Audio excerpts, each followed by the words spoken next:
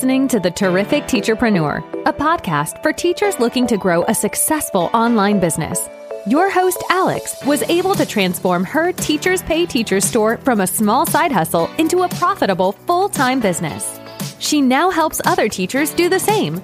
Listen along for actionable tips and helpful wisdom about business and marketing as a teacherpreneur. Here's your host, Alex. Hey there, thanks for tuning in to the Terrific Teacherpreneur podcast this week. I'm your host, Alex, and we're going to be talking about data this week, but specifically the My Product Statistics section on Teachers Pay Teachers. If you missed last week's episode, be sure to check it out because I did a quick episode chatting all about the dashboard and the merits there and the really cool things you can do with it. But this week I wanted to talk about that other really cool area of TPT where the data is hiding and where there's some really insightful stuff about your business. I did mention last week My Product Statistics is actually one of my favorite data tools on TPT. And I think it's because as great as all those graphs are on my dashboard, there's just something I like about My Product Statistics because you can just see the names of all the resources listed on the left and your eyes can just sort of scan across and you can see exactly conversion, views, units sold, earnings, a whole lot all in one kind of go. And I quite like to see that for resources. And I search by resources, I search by product lines, I pull up all the info I need, I sort from bestseller to worst seller, I can see my whole store listed. I just find it really, really powerful. But I want to really quickly, for anyone listening, break down what the My Product Statistics section is. If you're a seasoned seller, feel free to skip the next 30 seconds. But basically, on the drop-down menu on TPT, you can navigate to the My Store section on the left. It says My Product Statistics, and it will bring up a big long list of all your products. It tends to default to the sales section. It shows your products in alphabetical order, which is really not very useful. So I definitely always filter to something different. I usually look from bestseller to worst seller or worst seller to bestseller. So I usually click on the sold filter. You can basically click on the word sold and it will organize all your products in that way. And I just really like to see that kind of big picture. What is the bestseller in my store, like all time, has sold the most amount of times, or what is doing really terribly? And I'll kind of look at page one and I'll scroll through my bestsellers, kind of keeping an eye on all their conversions and stuff. Or I'll filter it the other way around and I'll be like, okay, what is doing badly? And the reason I do that is because it helps me look at the views. I'm like, well, why have they got low views? And how can I fix that with SEO? And I love to have a little look. So like I said, you can organize by sold. You can also organize by earnings. How many times something sells doesn't really matter that much. It's honestly about how much money you actually make. I have resources on a month-to-month basis, say 2 resources, and they'll both sell 30 times. And that's great. But what makes more impact on my business is the fact that one of them is a $10 resource versus a $1 resource. So instead of making like $20-30, I can make like $300. So it's not so much about how many you sell, it's about how much you earn. So sometimes filtering by earnings is good because then you're not just worrying about the bestseller that has sold the most, you're worrying about the bestseller that is bringing you the most money. That's something to put a lot more energy and effort into, is those big expensive products in those bundles, because at the end of the day, even if they sell less, they're making more money for you, then they should be more priority. That's just my opinion. I wish we could sort by conversions, but alas, we can't. But you can see the conversions as you're scrolling through, and I do like to peruse those. The reason I don't fixate too much on how much time something sells and how much it earns is because I don't really have that much control over those particular numbers. But I do feel like I have control over stuff like conversions. I can directly do something that will affect that. So I tend to look at those conversions just maybe every month or so. I kind of scroll through and I see if there's any red flags. If something is like under 3% and it really is converting absolutely terribly, I'm going to be opening up that product and figuring out why. I'm going to be thinking, do I need a new preview, some new thumbnails? What's going on here? I also like to keep an eye on those high conversions because if something is converting crazy high, maybe I need to put the price a little bit up. Something is going on there. So conversions are a really good thing to look at. So I suggest opening up your product statistics purely just for a quick scroll through every month, just to keep an eye on those conversions and see if anything stands out to you. Now, the other thing you can do is you can toggle across to activity. Again, you can filter by title and the date posted and things like that aren't very useful. I also don't really sort products by wish listed. I mean, I don't really care how many times something's been wish listed. If it's not selling, that doesn't make any difference to me. I do wish we could organize by page views, but alas, we can't. But by organizing by bestseller to worst seller, that kind of naturally shows you your page view progression, because your worst sellers often usually have low page views. So if I kind of want to see what needs SEO tweaks, I tend to go to my product statistics, filter my products from best to worst seller, have a look at those worst sellers on page 5 and look at their page views and go, whoa, okay, well now we know why you're not selling. You only have like 100 views. And that makes me think I can need to do some SEO tweaks. So that's like an action item I usually have when I'm looking at my data. I think the worst thing to do would be to sit there and spend time looking at your data, but to not actually take any action on it. So if you're going to open up your product statistics, let it have a purpose. Make sure that after you've had a peruse that you're actually doing something in the business to make a difference to those numbers. And the big thing for me is usually SEO. That's usually what I'm getting at. I mean, I can sort of see a conversion. Like I said, it might make me tweak a price or tweak a preview, but mostly the views are the things that I look at and go, ooh, that needs fixing. And that's where title tweaks and stuff really come in. You can also see another really cool piece of information in your product statistics. It shows you product previews. And this is something that I don't think many sellers look at. I think we tend to fixate on overall views and overall conversions and things like that, but we don't spend a lot of energy on previews. And that is a mistake, because the product preview number does tell you something really interesting. If, for example, you've got a product with 100 views and it only has 2 preview views, that is a big red flag. Out of 100 people viewing your resource, 98 of them felt like they didn't even want to click on your preview. That's not good. So that number can be really insightful. Whereas if you've got like 30 or 40 people looking at your preview, you're like, oh, that's okay. I've got a decent percentage of people, maybe 10 or 20% even. I don't think there's like a magic number here, but you would know when you know. You look at it and you're like, oof, that's a very low number of preview views. Out of tens of thousands of views, I've got like 100 people viewing the preview. You could work out the percentage yourself, or you could just look at it and be like, oh my goodness. And that's a good number to look at, because you might want to say, okay, why have I got a low amount of preview views? Why is no one clicking on my preview? And your answer would be that there's something else on your listing needs tweaking. If I went to a listing and I felt like the covers and the thumbnails and the description and the price and all of that was putting me off, I would be clicking away and going back to search and looking for something else. I wouldn't be wasting time looking at the preview. So if you think of TPT a little bit like a funnel and people are filtering through, we want to get them down to the point where they look at a preview and then purchase. We need to make sure we've ticked all these other boxes first.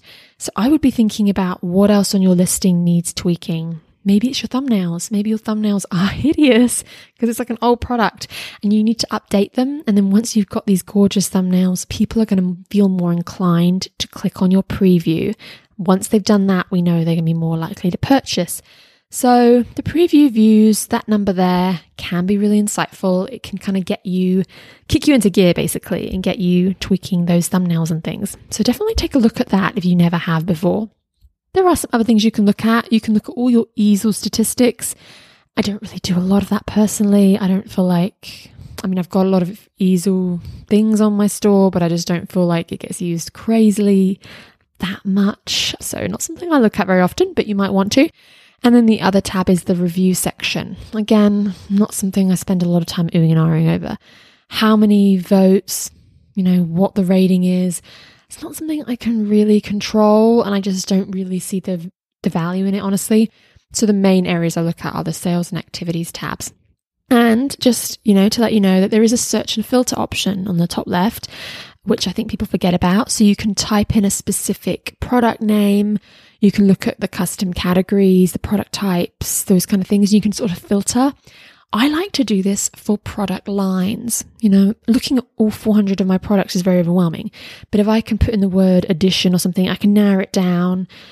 Or for me, sentence building, something like that. I can narrow it down to a product line. I can see just the resources I want to see. And this is really helpful if you want to look at like conversions on a product line, or you want to look at views on a product line, and you kind of want to be like, how's the product line as a whole performing? Which products are selling more? Which ones aren't selling so well? with product lines, we often have a very similar product and similar listings. So if something's not selling as well, or something is selling really well, there's sometimes other factors that we can't really control. It could be a seasonal thing or a topic thing. But that information is still useful because it makes you realize that the Halloween resource is selling really well and the Valentine's Day one isn't. Or maybe the Valentine's Day one needs a little bit more marketing. So I like to do that. I think the search and filter is a really helpful thing to do on the product statistics page. Now I'm going to wrap up this episode because I want to have some nice short, sweet episodes in this little mini series about data, but I really hope that you found it helpful. Now, just a little final reminder or summary. Your product statistics are a really amazing data tool and they can tell you so much information. I recommend as an action item this week that you hop on over there and take a good look at your data.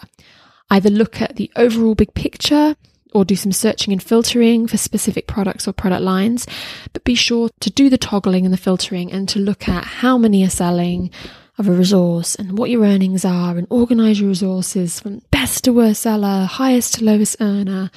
Look at those views, look at those conversions, and really get some ideas about what's happening in your store.